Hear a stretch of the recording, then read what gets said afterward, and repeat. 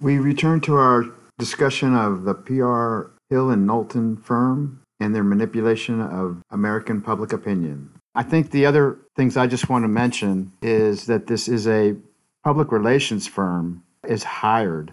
I think what's important to know is that according to the article as well, this was widely publicized. There was a video news release to MediaLink, a firm that served nearly 700 television stations in the United States. Hill and Knowlton had filmed the hearing and dispersed it in this manner. That night, portions of the testimony aired on ABC's Nightline and NBC Nightly News, reaching an estimated audience between 35 and 53 million Americans. President Bush, George Bush at the time, and several senators cited the testimony in their affirmations to use force in the war in the following weeks. Iraq denied the allegations. The main point is that members of Congress who would have voted otherwise admitted that these false facts brought them on board to endorse the U.S. attack on Iraq. I think finally, the last notation I just want to make on this subject, it's important for our understanding of how U.S. foreign policy works. You'll notice that the agent for this information is Citizens for a Free Kuwait. And they, in 1990, after the firm Hill and Knowlton was approached by Kuwaiti expatriate in New York and agreed to collaborate with Citizens for a Free Kuwait, there was a $1 million study was conducted to determine the best way to win support for strong action. So apparently Hill and Knowlton, or this firm, whatever, conducted this study at the cost of $1 million to its client, and the firm had the Worthington Group conduct focus groups to determine the best strategy that would influence public opinion. In other words, it's not what is the truth, it's how can we fix the facts around the policy, the famous UK Downing memo. In other words, we don't care what the facts on the ground are. If they don't comport with our foreign policy interests, we create new facts.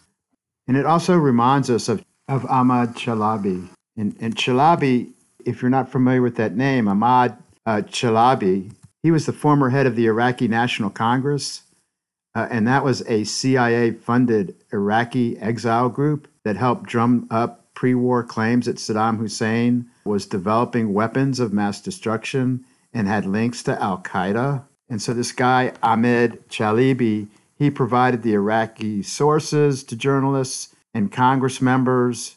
Many throughout the Central Intelligence Agency thought he was a fraud or did not trust his information, but the Pentagon firmly did. These Congress members ultimately said Saddam Hussein was developing weapons of mass destruction.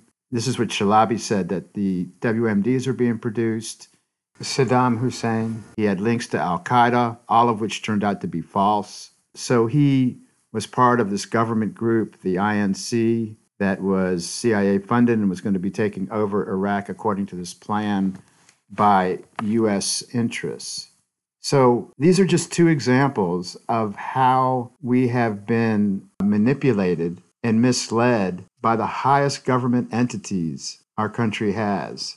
We also have spoken at length on this show on a number of other misrepresentations that have been left unaddressed, such as the Russian bounty story that proved to be without any basis, or at least no evidence to support it, yet it's been widely used and continues to be used. I mean, Biden and Kamala Harris have used it since their election, and they're not being called out by the media.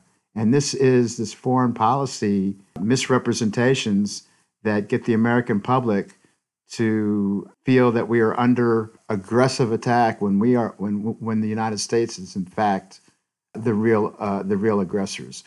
The point of this segment is really to point out that when you hear that another country has some type of democratic movement that is against the government that we are trying to get rid of or in some other way are involved with, the chances are these are folks that are somehow funded by NGOs, non-government organizations that actually get money or at the very least support common interests that our U.S. foreign policy is pursuing. and it's a very lucrative business. And at the end of the day, it confuses the more naive news reader into thinking that we're supporting democracy when in fact we are intervening in the sovereignty of another nation's internal politics, not for their own interests. It would be it still wouldn't be all right, but it would be better if at least the people of that country, the majority population, were better off as a result. But they uniformly are worse off. And it's the corporations, these multinational investment corporations, that are reaping the benefits at the cost of those majority population. It is like an inverse relationship. The more misery that is created in these countries often results in the greater profiteering of these companies. And we are intervening in the sovereignty of another nation by fiddling with political parties, trade unions, and those sorts of things. Things that if another country did that in our country, they would be thrown in jail and dealt with accordingly. So to end the segment, just want to turn back to a couple of these vignettes that we've been talking about that kind of point to the character of our foreign policy. In addition to the 2013 Syrian gas attacks that was alleged by our U.S. government to be executed by the Syrian government, yet no evidence was ever presented to support that allegation. We talk about the Kuwaiti testimony that led to the first Iraq invasion that was fabricated by U.S. government interests. Quite frankly, the overwhelming majority of foreign policy claims that have led to U.S. intervention throughout the world in the last few decades has been shown to be unsubstantiated, empty allegations, no evidence of substance, or a lot of contrary evidence that contradicts their allegations as well, such as the Salisbury Skripal poisoning. Where's the indisputable evidence that has been claimed? It's non-existent. It has never been shown to the U.S. public.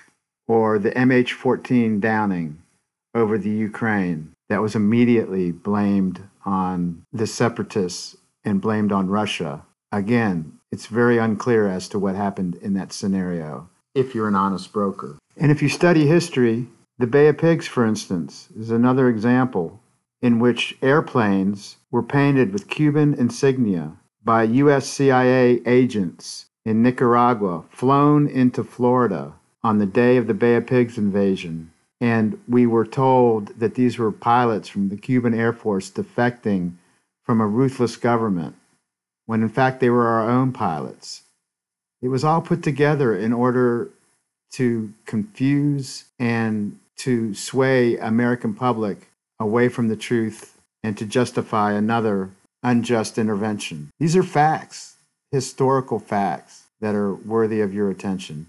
We have a very long history of deceitful attempts to manipulate the American public into foreign policy actions that do not serve the needs of the majority population. They are not national security issues. They are issues that help line the pockets of those that have tremendous amounts of money to be made. And most of them have been highly successful for those elite interests, but at the expense, the enormous humanitarian expense of the majority populations in which they have occurred. This is documentable and measurable, and we have done both on this show.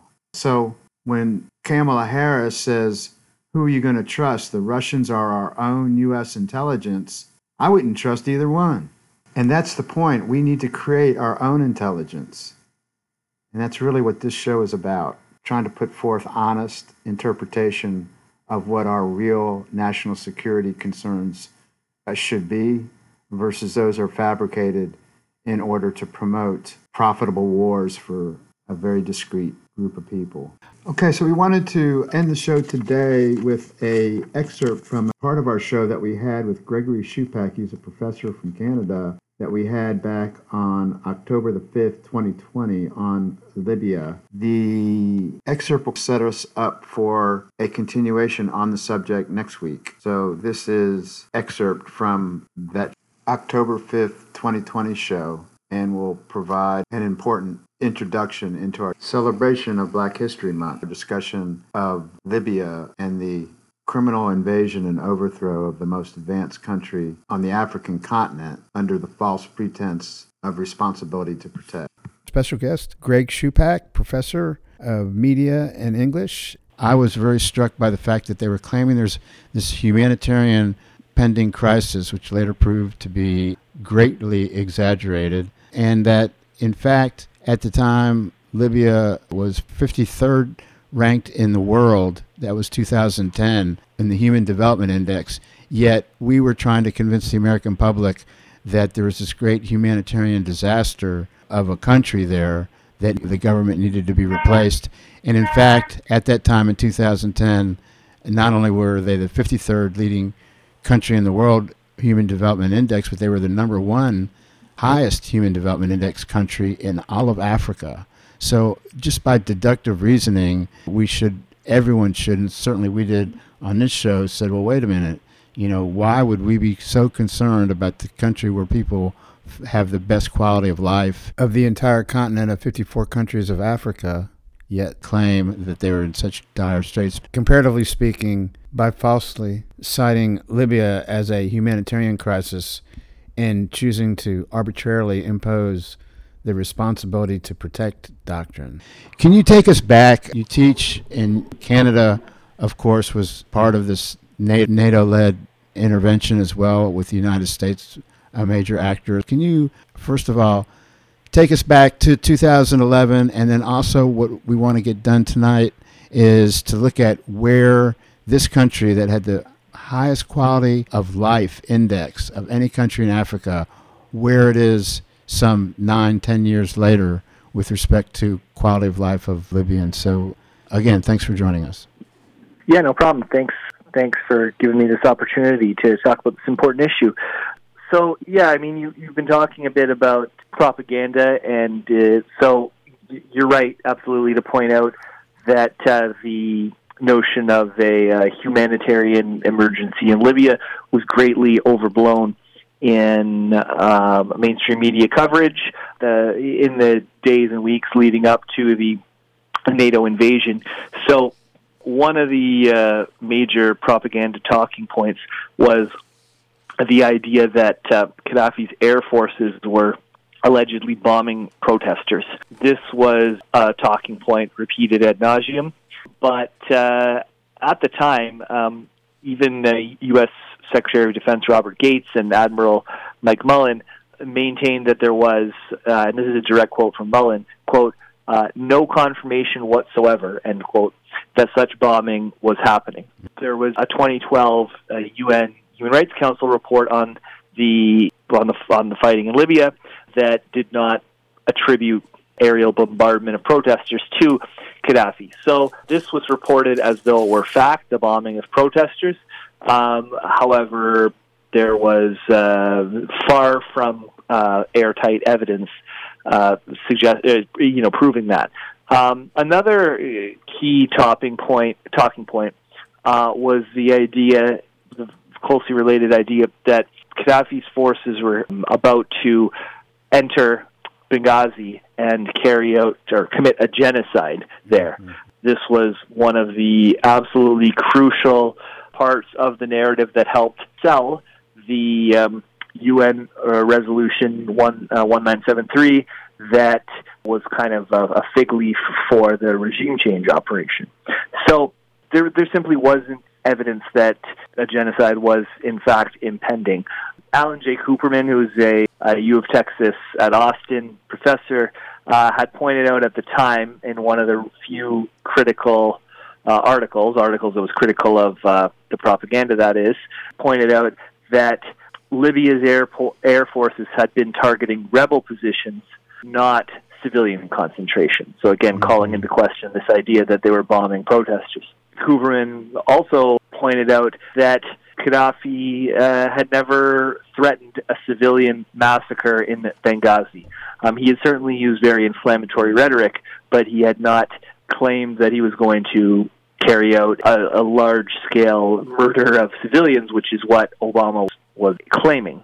Cooperman also at the time pointed out that there was, in the world today and world then, there's ubiquitous cell phones, taking videos and pictures of everything, and yet there was no evidence of these so-called aerial bombardments of civilians that were supposedly indicative of a pending genocide.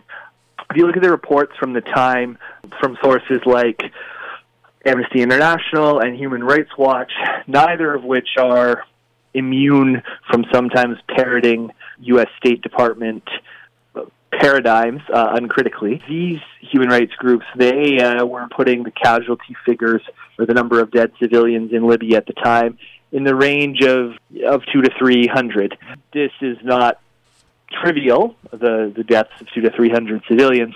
However, it really doesn't begin to approach what is typically thought of as the threshold for an imminent genocide. Yeah, they actually claimed it was 6,000 or 3,000 to 6,000 were killed. Those are the reports that turned out to be a couple of hundred. So, like you say, every life is invaluable, but the exaggeration was obvious, right? Yeah, and I mean, there's obviously no shortage of civilians being killed in those types of numbers, unfortunately, routinely around the world, very often by NATO forces themselves, as NATO would go on to do in Libya.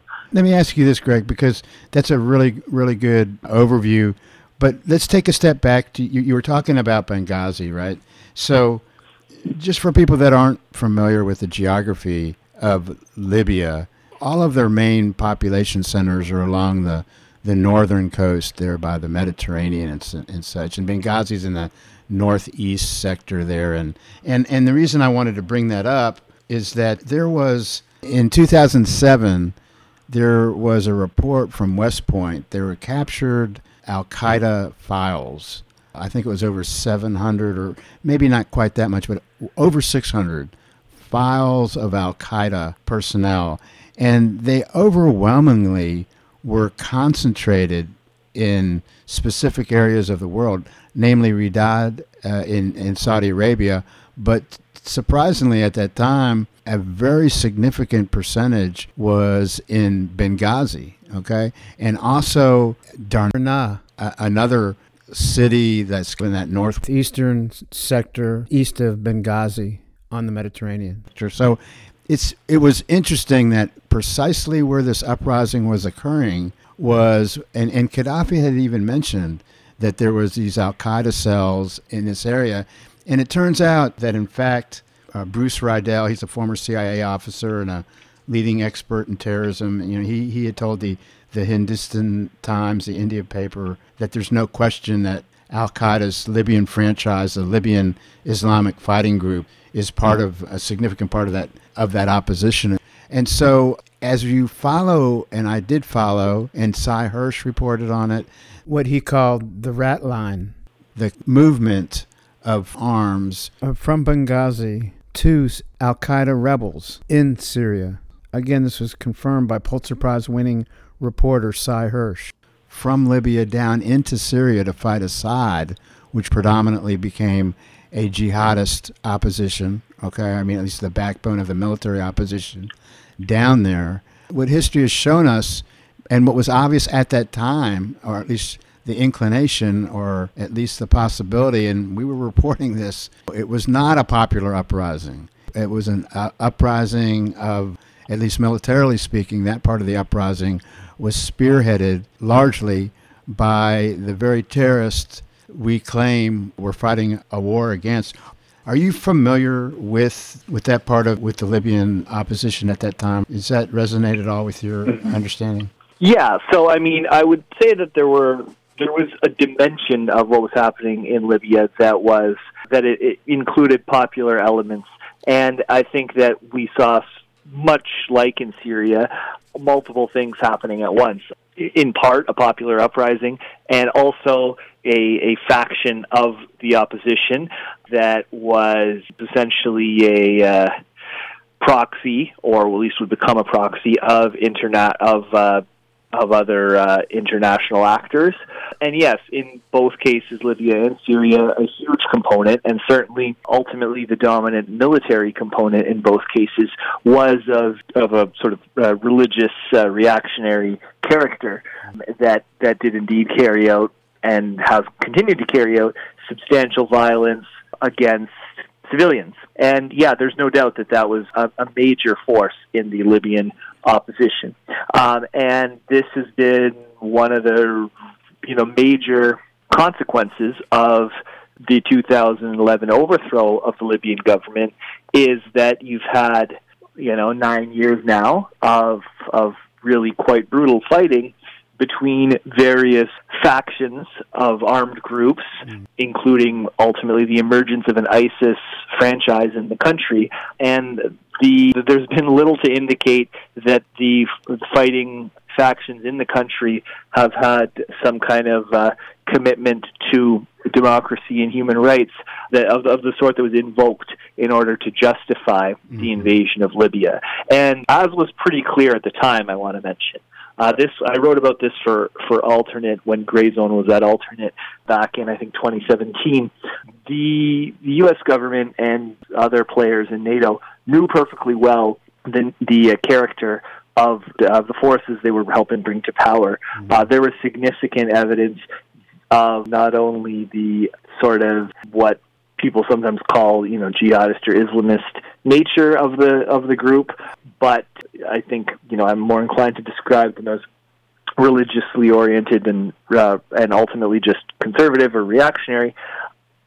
So not only was it known that this was the orientation of the group, but it was also quite clear that the groups, many of these opposition groups, were rather, certainly including LIFG that you had mentioned, rather racist towards the black population that was in Libya, black Libyans themselves, as well as migrants who were in Libya.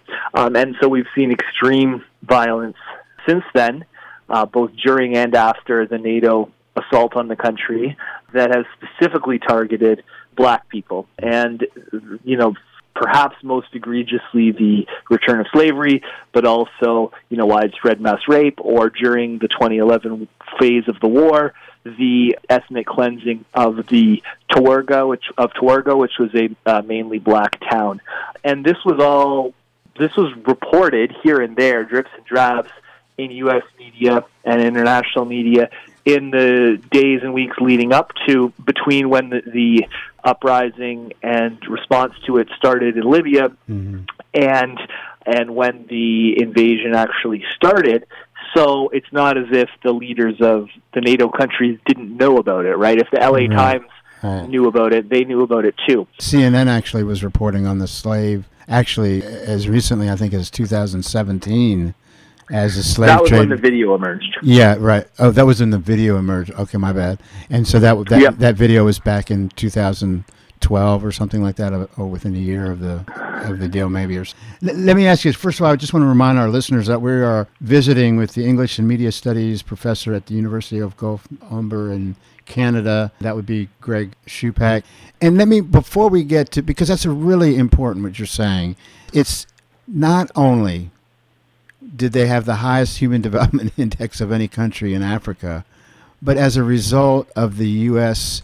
and NATO-led overthrow of that government, slavery returned. Selling slaves is what we're talking about, returned. The butchering publicly of blacks in Libya, many who had come to work there from other parts of Africa as well, was occurring. It reminds me also of what happened in the Ukraine, that once the Ukrainian government, led by a U.S. coup, was overthrown, what came into power for the first time in the history since post-World War II were neo-Nazi-ridden cabinet positions being held by neo-Nazis, okay, like a half dozen or more. We've documented that on the show, and we won't go back into that.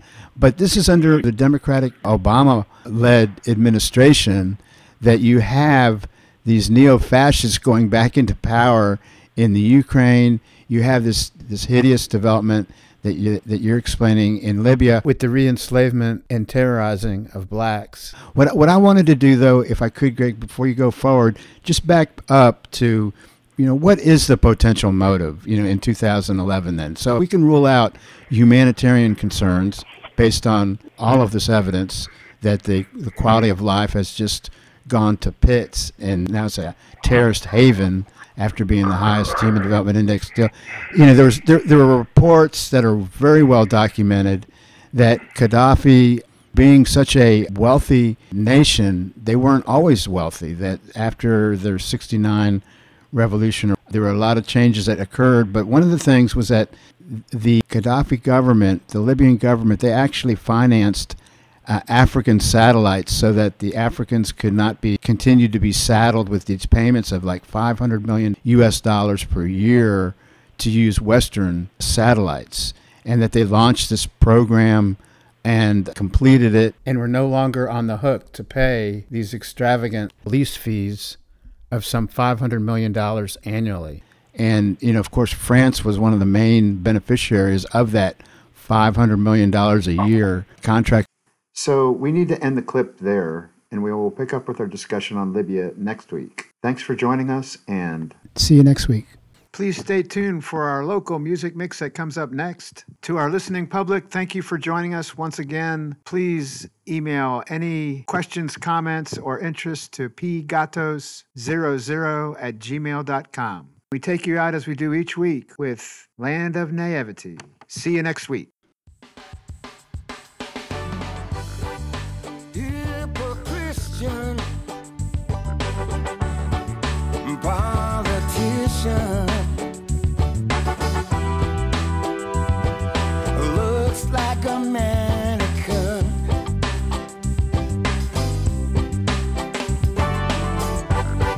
Our kickbacks are his cause. He breaks all his own laws. Then goes the church to redeem all his sins.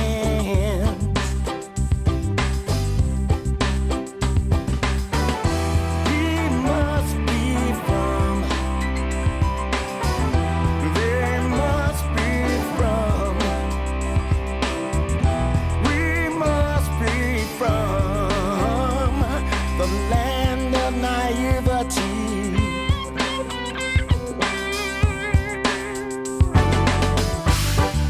Check out the